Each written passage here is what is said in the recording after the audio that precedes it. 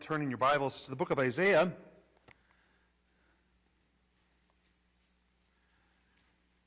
We are in the 43rd chapter. We're going to begin with verse 22.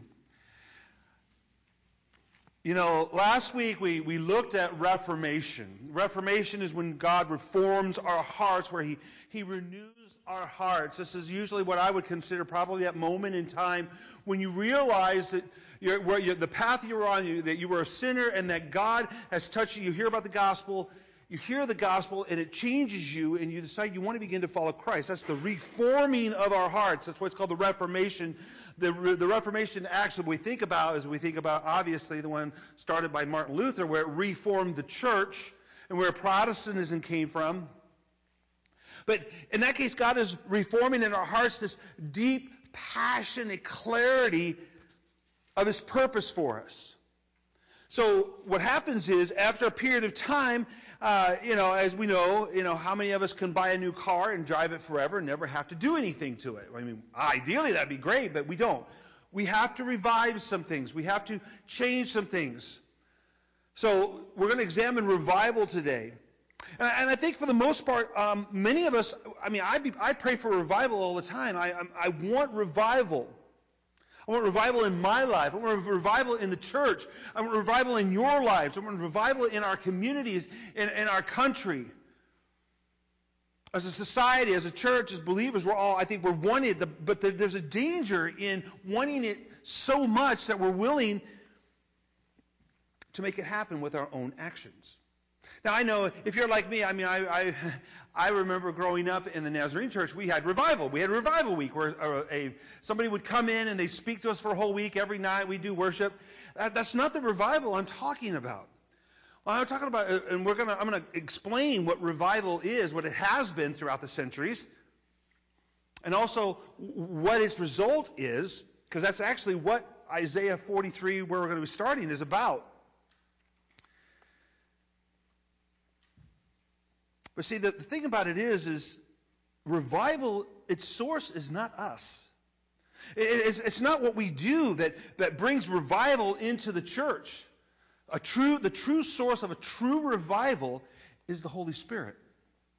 Now, as the word replies, obviously, a true revival will revive the heart of the believer whose heart has grown cold. We have a tendency to get used to the way normal things are. So what happens is the Holy Spirit steps in, shakes things up a little bit, redirects us to God, revives us, refocuses us. But the thing about it is the Holy Spirit does not only do this for the benefit of the person He's reviving. He does this for the benefit of the church, the whole body. And the goal of revival is to refocus, reinvigorate the followers of Christ to fulfill God's purpose here on earth. When we believe, we begin the process of working towards fulfilling that what God has for us, the purpose He has for us. And sometimes we just, it's too easy to get back into a rut. So revival gets us out of that. And while personal revival benefits the person, a true revival will benefit the kingdom. And this is why I am very hesitant to call what is occurring down at Asbury University a revival, that I'm thinking about on the big scope, or what some have called it the Third Great Awakening. And I'll explain to you why. Now, I'm not saying there's not something going on, and I'll talk about that too. But what usually happens is a revival usually starts when somebody has been sharing the law. Now, understand, that doesn't mean they're preaching from the Old Testament. In fact, what happened at Asbury, they were preaching, the preacher got up, and it was just a normal worship service, nothing spectacular about it. In fact, there was nothing spectacular about the preacher. He walks up to the podium and he seems kind of nervous, and he's a reverend, he's been ordained, but it's just very, very laid back and relaxed. But he was preaching on the book of Romans, and Romans is all about the law. So from there, what happens is the law is taught, and then people repent. So what happened is they did their normal, they do this 3 times a week. He preached, they left, and some people said, I'm not done yet. I want to go back. So they came back and they started repenting. People started coming down to the altar and confessing their sins and repenting. I mean, confessing them out loud and repenting.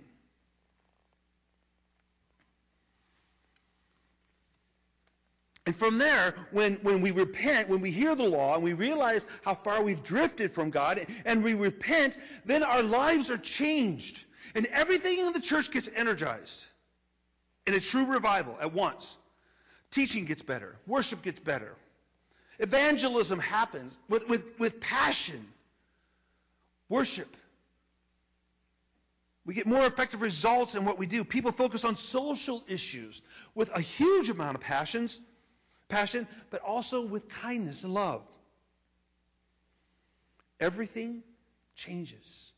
All the things we value as a Christian, the holiness of Scripture is lifted up. The holiness in our lives is lifted up after a revival. Social conscience is both loving and rigorous. There have been many times that there have been personal revivals. Okay? And that's one of the things we got to say. We do not have enough information yet to say that's what's happening at Asbury now has spread to some other colleges is what we would call a true revival. It may be a personal revival. It may be a local revival. But to say it's going to spread throughout the whole church, we don't know that yet. In fact, we don't even know if the people who walked up there and repented have changed their lives. We don't know. Because the revival is just part of it. That's the first beginning of it. The question is what's going to happen from here going forward. And that's why we have to wait and see. I'm not saying it didn't happen. It's not happening. I'm not saying it's a bad thing.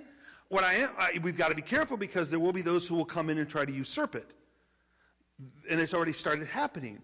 It also weighed very heavily on the town because this is a small town.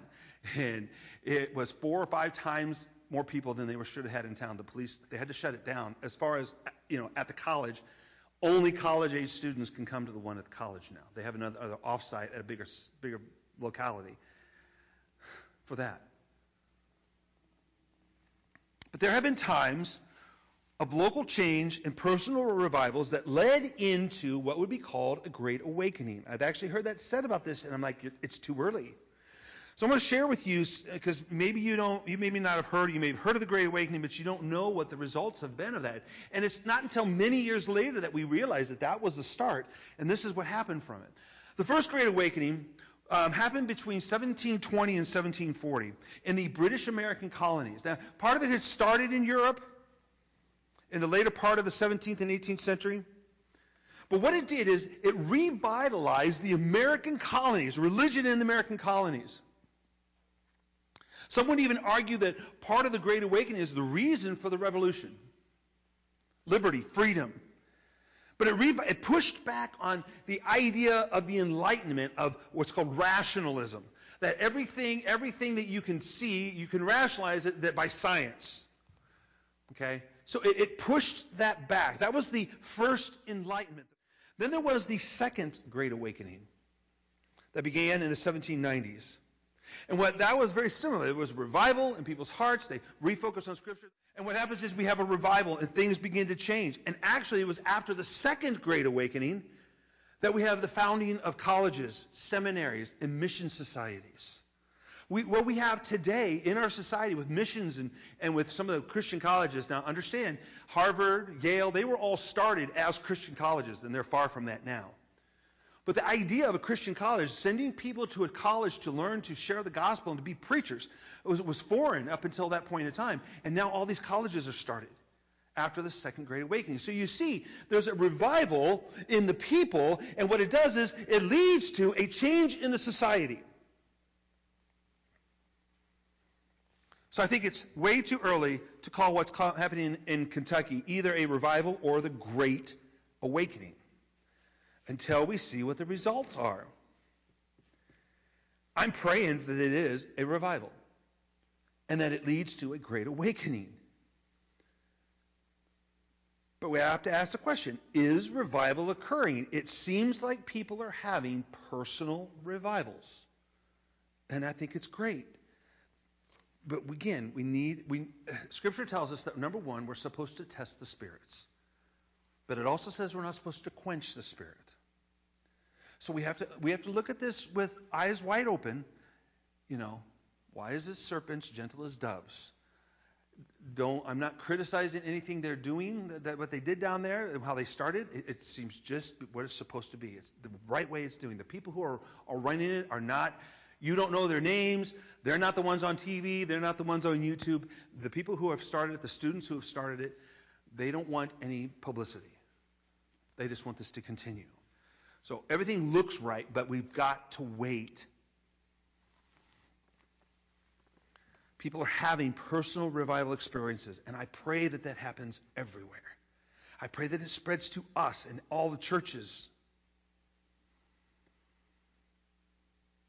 And it leads to further life change and a change in the church because we need it.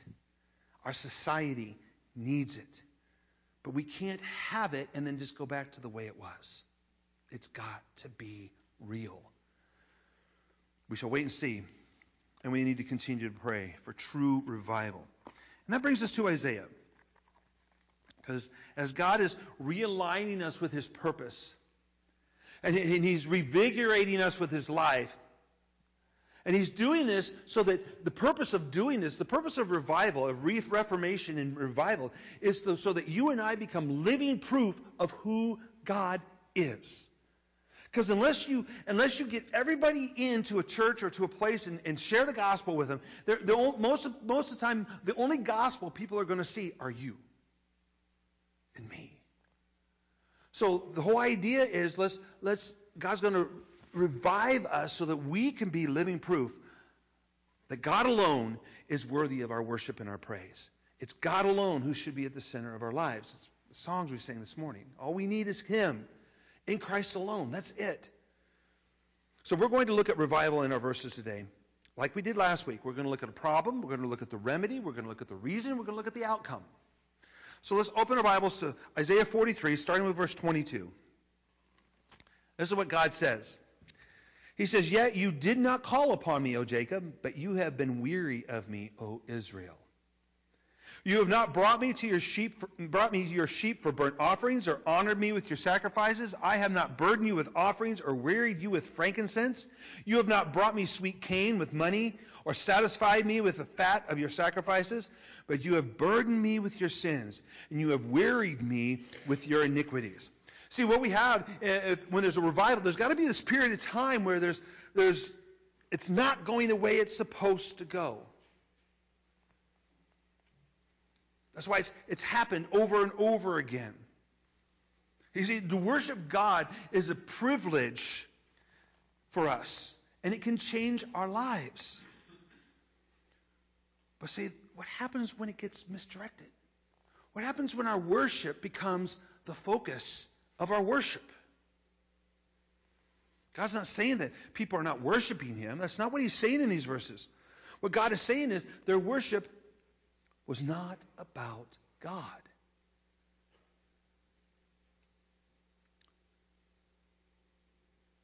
God looked and He searched the very core of their worship, which is where their heart is. Their heart's in the wrong place. And He found it very, very lacking. It's like going through the motions. How many of us do that? I'll admit, I've had it where I walk into church on Sunday morning, and I know what I got A, B, C, and D I got to do, and I do that, and I make it through, and by the end I'm like, was it any different? Did anything change in me? Did it matter that I sang? Did it matter that I worshiped? And when we do that, when that is what our worship becomes, we weary God. See, worship should lift up our spirits. But when we just go through the more motions, it just becomes worthless. It doesn't do anything for us. When I was, after I had the big C word, I'm not going to say it because my videos will be taken down if I use the word. When I had the big C word, I lost taste and smell. And I just recently got it back. So it's been over a year, almost a year since I've lost my sense of taste and smell. I didn't really care to eat. Nothing tasted good. It's like eating nothing. And I knew I needed to. Believe me, I didn't I lost some weight, but I didn't, I didn't starve because I did eat. But the things I enjoyed, I didn't enjoy anymore because I couldn't taste them. And that's what our worship becomes when we don't focus on God.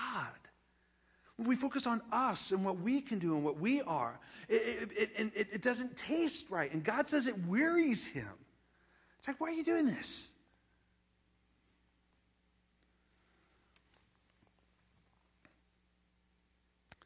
See, worship should be a source of our grace. We should feel the grace of God flowing through our worship. We have the honor of standing before the Creator of the universe and singing songs to Him about Him. We are bringing Him glory, which is His ultimate passion and purpose for us, is to bring Him glory. Many times it becomes worthless for Him. So when we enter into a time of true worship of God, our hearts get revived because it's not because of what we're doing, it's because of what Christ did on the cross. Think about, when Jesus, the story when Jesus was at the well and the Samaritan woman comes up to him. And of course he's trying to be rather direct with her, and she tries to detract him you Jews say you worship there and we worship on this mountain. And Jesus obviously knows what she's doing. So in John 4, he tells her, he says, "But the hour is coming and is now here when the true worshipers will worship the Father in spirit and truth. For the Father is seeking such people to worship him." God is looking for worshipers to worship in spirit and truth. And I'll explain what that means. God is spirit, and those who worship him must worship in spirit and truth. So true worship must be in the Spirit. And what that means is it's engaging our whole heart. It's engaging us from our very core. Because without a heart of passion, there's no worship in the Spirit. Now, this doesn't mean that we have to have passionate songs sung that make us cry. And it doesn't even mean that we need to, I've said this before, it doesn't mean that we need to be singing out and be dancing around. That's not what it is. Because what matters is the heart. You could sit there in worship and not even say a word, not even sing a word, but in your heart, you are pouring it out for God. So it's not about the physical that we're doing out here. That doesn't mean that we all should just stand here and not sing. If we are truly feeling that about God, we will open up and sing if God leads us to.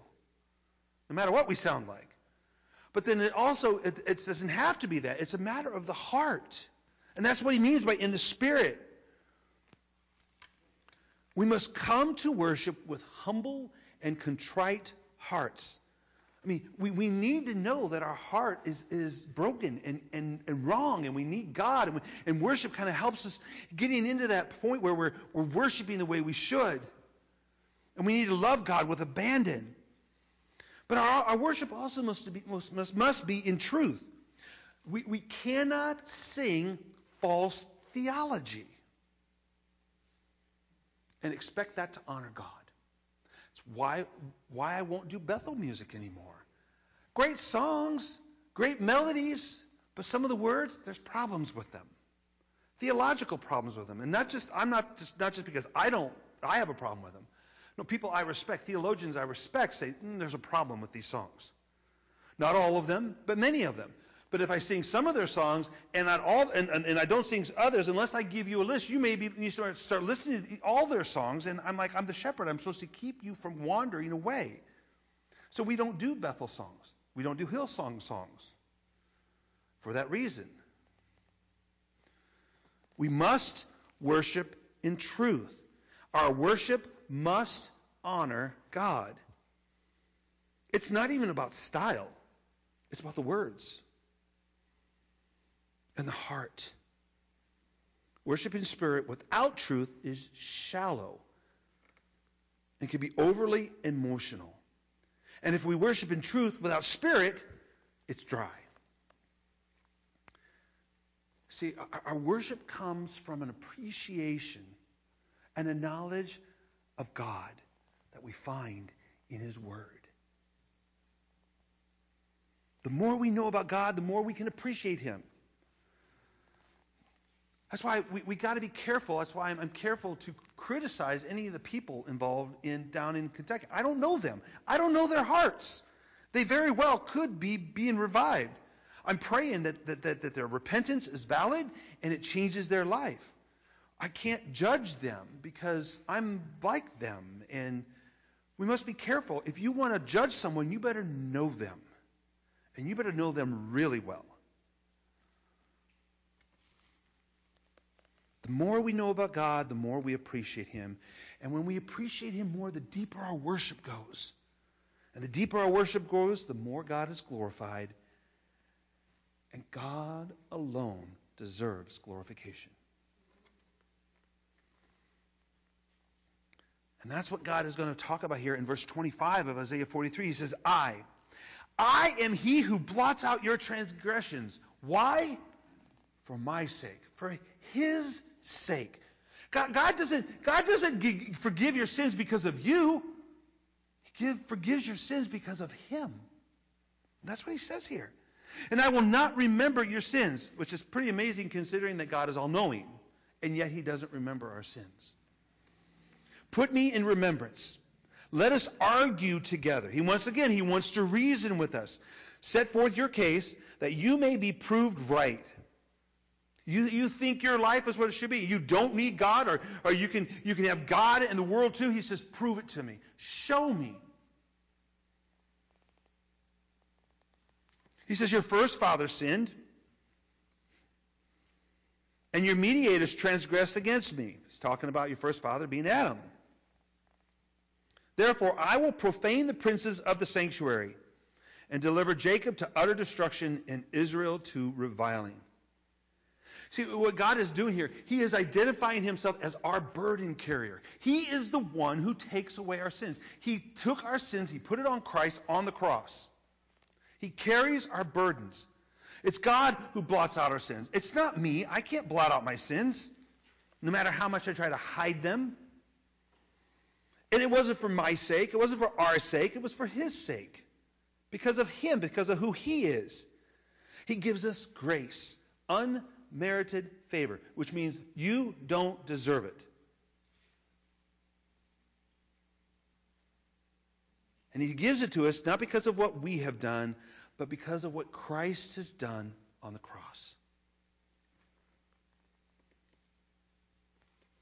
There's something inside us, something deep inside us that desires grace. And what we usually do, we get it, we try to get it by justifying ourselves. So what does God do? He says, come, reason with me. Justify yourself before me. Prove it to me. I can't imagine going in front of God and trying to prove that my way of living on my own, with my own ideas, is better than His. What a fool to think that we could do that. So He invites us to come. But our argument is that we deserve mercy, and our argument is that there's something within us that deserves grace, when the reality is we don't deserve mercy, and we do not deserve grace. And this is what some churches are doing when they elevate man to a place of godhood. There are some churches who teach that we could become gods. No. We will be like God. We will have some of His attributes. We are to live like Christ. He's God, but we will not be God. We are so far different from God. There's only one Yahweh. There are other Elohim, but there's only one El, only one Yahweh. The argument that there's anything worthy of grace within us is empty. And what it does is it leads to self-righteousness. And what do we deserve for our self-righteousness? Utter destruction. These words that are used here in Hebrew, this word for utter destruction, they're the same words that Joshua is told to do when he's told to go in and completely destroy the people.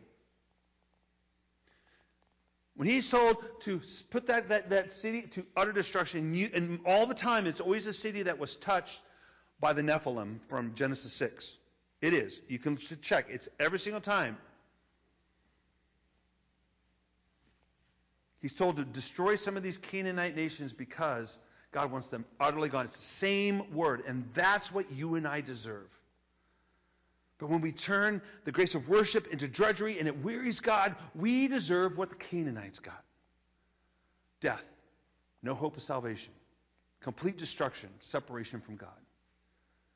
But see, thankfully, I say it doesn't end there. It doesn't stop there. God doesn't leave us in this state of utter destruction. He doesn't walk away from us and turn his back on us. No, what he does is he comes to us in our lost state and he begins to work in us. He calls us. He pleads with us, come to me. Come. Confess. Because see, when we confess our sins, we are admitting that we were wrong. Anybody who comes to me and says, I don't have any sins to confess, sorry, you do. In that statement, you have now sinned because you think you're good enough. For all have sinned and fallen short of the glory of God. There's none of us who are without sin. Paul, who granted, he killed a lot of Christians early on in his life, but even after that, he was forgiven. He still says he is the greatest sinner of all.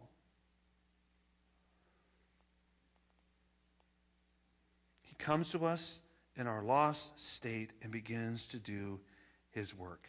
Paul, in fact, talks about this in Romans 5:8. He says, but God shows his love for us, and that while we were still sinners, Christ died for us. Jesus didn't wait until you and I said, oh, well, we're wrong, God. You can forgive us. No, he had already died. He died for us when we were still sinners.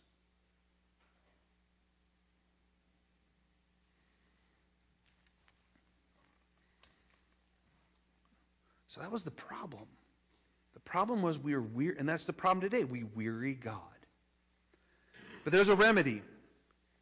Isaiah 44. It says, now, hear, O Jacob, my servant, Israel, whom I have chosen. Again, it's God who's doing this.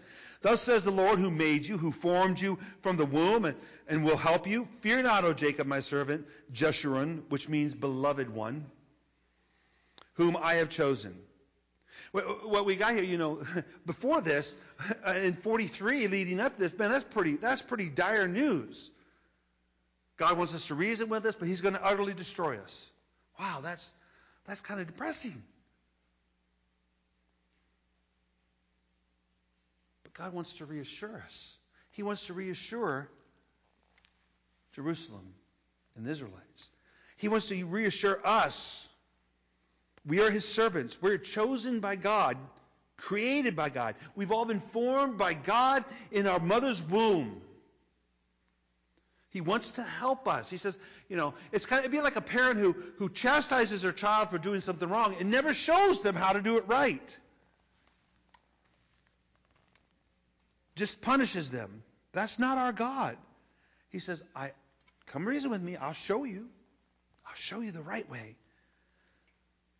He doesn't want us to be unsure of him. He doesn't want us walking around wondering if he loves us or not.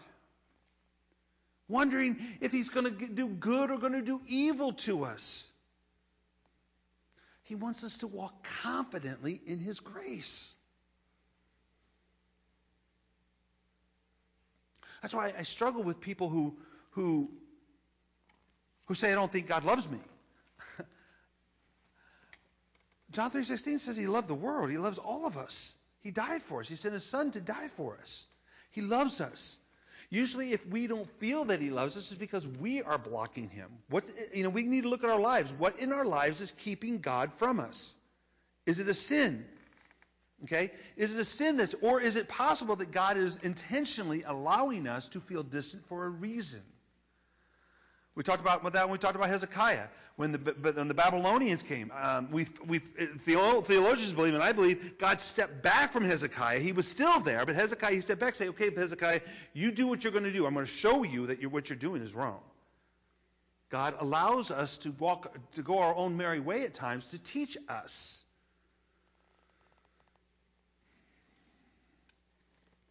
Because he wants us to walk confidently in his grace.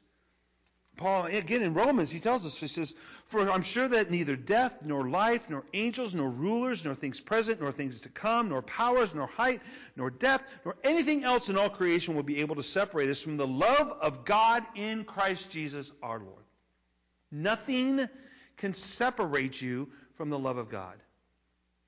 Oh, our sins can keep us from communicating with God and keep us from hearing God, but He doesn't leave us. He's constantly there calling us, wanting us to come back to Him, come back to me, come back to Him. Right here, the Holy Spirit works on our hearts. It's called guilt. Bad word today. People don't like to hear that. I don't want to feel guilty. I don't either. Then don't sin. Or if you do sin, repent, and you no longer feel guilty about that sin. But you know what? The thing is, I have to live a life of repentance. Lord, forgive me today for the things I've done wrong, for the people I've unintentionally hurt. Back in verse 28, God says that He will profane the princes of the sanctuary. By the way, that's the priest. Wow.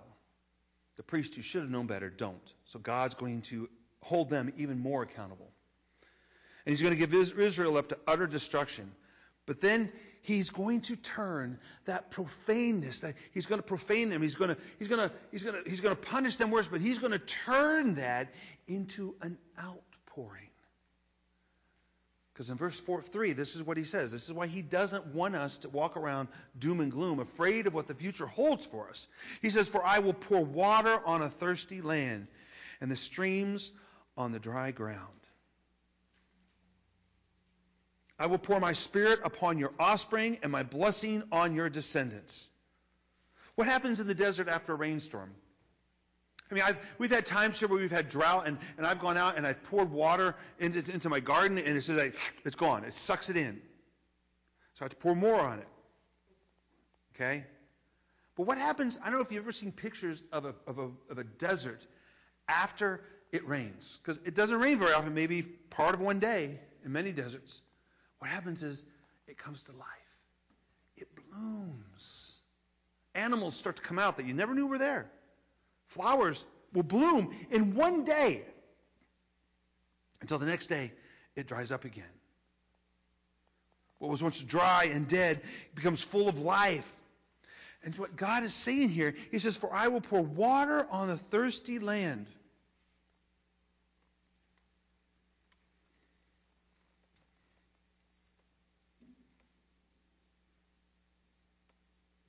And what happens when He does that? We get saturated with His presence. Now, I want you to understand. There are some people out there that are saying, well, there's a special, down at Asbury, that's a special place. A special outpouring of the Holy Spirit happens only there. That's a lie. Because Scripture tells us, wherever two or more are gathered, I am there. Revival can happen anywhere there are at least two people who believe in Christ and are there for the same purpose. Revival can happen here this morning. It doesn't have to be a location. It's about the heart. Because God will pour Himself into us, and we feel His presence even more. He's been there, but He pours Himself into us. When He does this, we become saturated with it. It's overflowing. God has a special tenderness for us. He wants to do that. He longs to pour His Holy Spirit into us for our lives to be changed, for us to glorify Him, and for the world to see who He is. We see this in John 7, and Jesus in His encounter, He said it was on the last day of the feast, a great day, Jesus stood and cried, if anyone thirst, let him come to me and drink. Whoever believes in me, as the Scripture says, out of his heart will flow rivers of living water. And that's why we talk about a revival is gauged by the results of it. So I'm thirsty, I'm dry, my life is just dying. And what do? I find Christ and God renews my heart in a personal revival. And what He does is He pours Himself into me to a point that I'm overflowing with water. Jesus is the water of life. And in that overflowing, out of my heart, living water flows. So what happens? I go to this person. I go to that person. And I'm pouring water, the living water, into them. The Holy Spirit's been working on them, and He's opening them up. And it begins to be a great awakening. Evangelism occurs.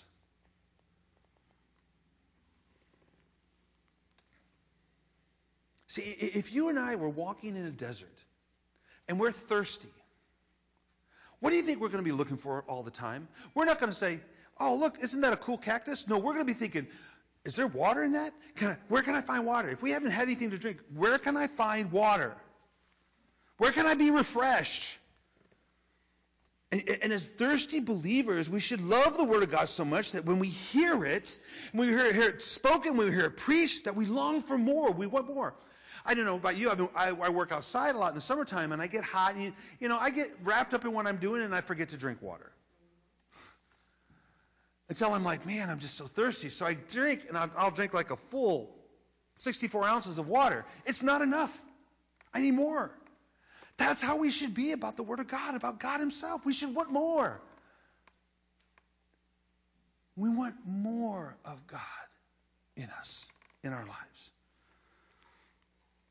Can we say that? Can we say that we're going to want God, the Word of God, to be preached more and more into us? Do we thirst for His Word? It's a sad state when we don't hunger and thirst for the Word of God. Because His desire is to pour His Spirit in us and upon us so that we will be fully satisfied. At Pentecost, God poured out His Spirit and unleashed a river of the Holy Spirit upon the world that was full of guilt and sin. And He wants to pour out a wave after wave of His grace to us today. Now, I don't know about you, but I feel at times today that the Holy Spirit has ebbs and flows. There are days when, man, I feel it. There are days I don't. And if I really go back and analyze it, on the days I don't feel it, it wasn't that God wasn't there. It's that I wasn't there. But God wants to pour out His grace on us. We need to get down on our knees and we need to pray for God to visit us again. And what I mean by that, we need to see Him. We need to put aside all the things of our lives that's keeping us from sensing the Holy Spirit in our lives, and we need to put them aside and we need to focus on Christ.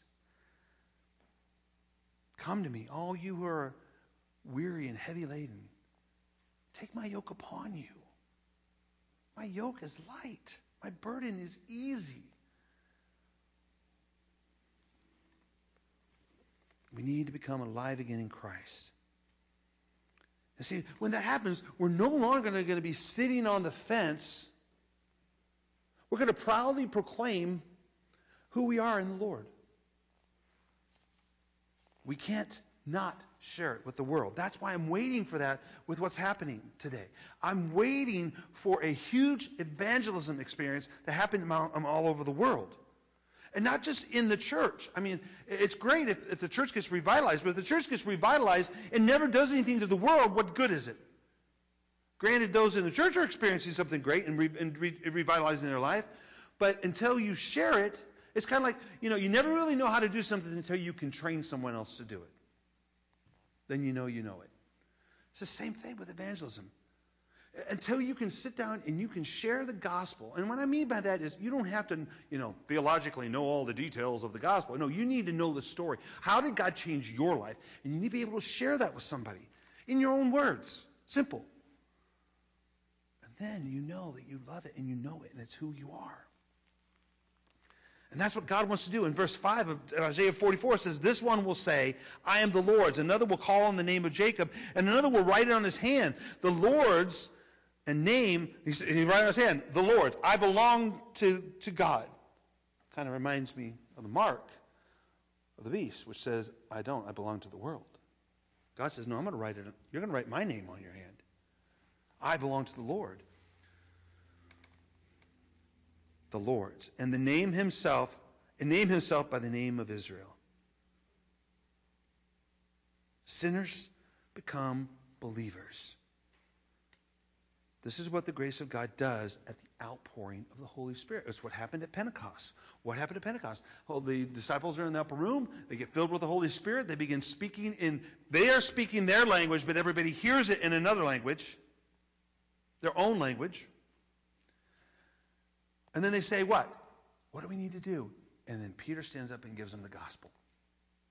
Repent, brothers. Repent. And that's where it begins.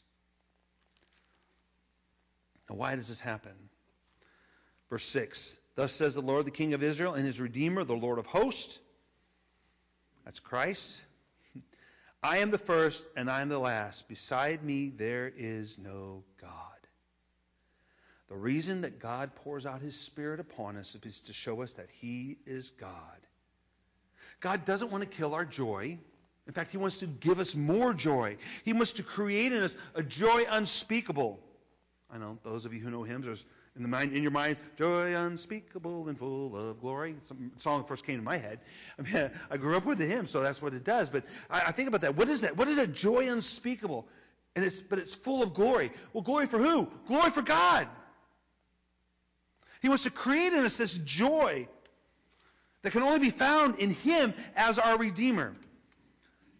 See, the satisfaction we get from the things of this world, which are our idols, are insufficient compared to the joy and the peace we have in Christ.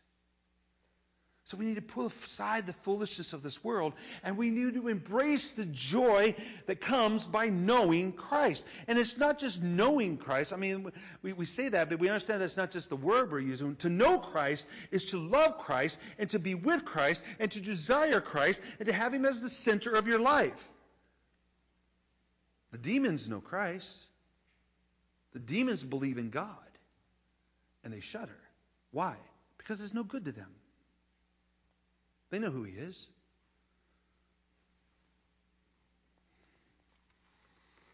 Verse 7, who is like me? There's no one like God. Let him proclaim it.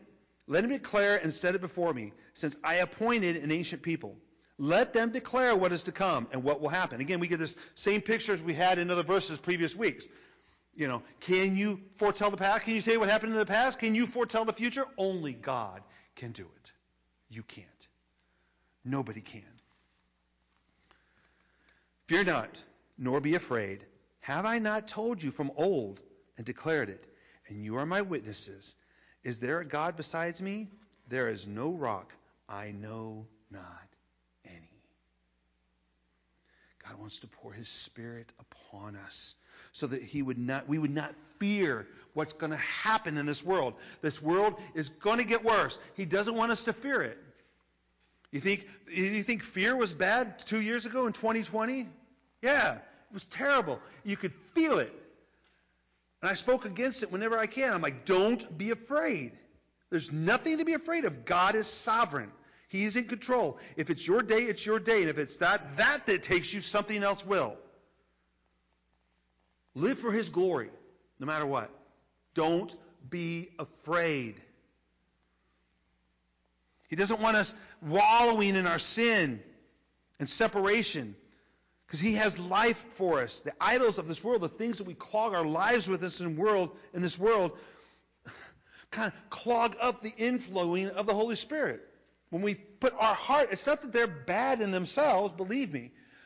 Cell phones aren't bad. iPads aren't. Technology is not bad. It's an inanimate object. It's not bad in and of itself. But when we focus our heart on that instead of focusing on God, then it becomes bad. This is why repentance is the first step of revival. We've already seen in previous chapters the futility of idols. I'm not going to read verses 9 through 20 because I know we like to be out of here by before 1 or 2 o'clock. I could go on and on going through verses 9 through 20. And we've talked about this before, how futile idols is. I want you to read that sometime, but I don't want to read it now because we've done it twice now. We've talked about the futility of idols. The idols we place can't save us. They cannot satisfy us. Why? Because they're man-made. They're in reality no use to us in the long run. There's only one who we can depend on. So we come to the outcome. So it says in verse 21, remember these things, O Jacob, Israel, for you are my servant. I formed you. You are my servant, O Israel. You will not be forgotten by me. I have blotted out your transgressions like a cloud and your sin like mist. Return to me, for I have redeemed you. Sing, O heavens, for the Lord has done it. Shout, O depths of the earth. Break forth into singing, O mountains, O forests, and every tree in it. For the Lord has redeemed Jacob and will be glorified in Israel. See, what God has promised us goes way beyond anything we could ever think. Paul tells the church at Corinth in 1 Corinthians 2, he says, "But as it is written, what no eye has seen, no ear heard, nor the heart of man imagined, what God has prepared for those who love him." What God has prepared for us completely surpasses anything this world can give us. All the idols of this world that distract us are nothing compared to what God has planned. But God has to renovate our heart, and we need to be revived. We need to repent. And then we need to celebrate Christ. God alone is our Redeemer. We have to return to him. And in order to do that, we must be repentant. Let go of our idols, remake our lives about Christ alone.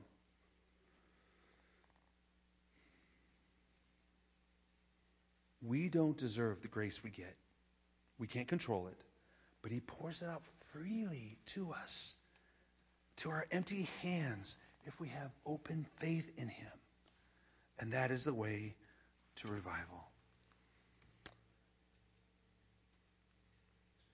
In the book of Mark, Jesus had said, "For what does it profit a man to gain the whole world and forfeit his soul?" Why should we lose ourselves to gain God? Because he's worth it. He is overflowing with salvation and grace if we just humble ourselves and repent. And that repentance leads to a reviving of our hearts, which ultimately leads to the reviving of the church.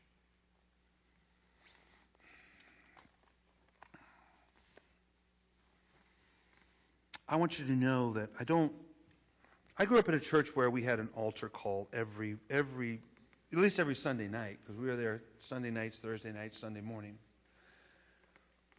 And I don't want anybody to repent just because, the pastor said so.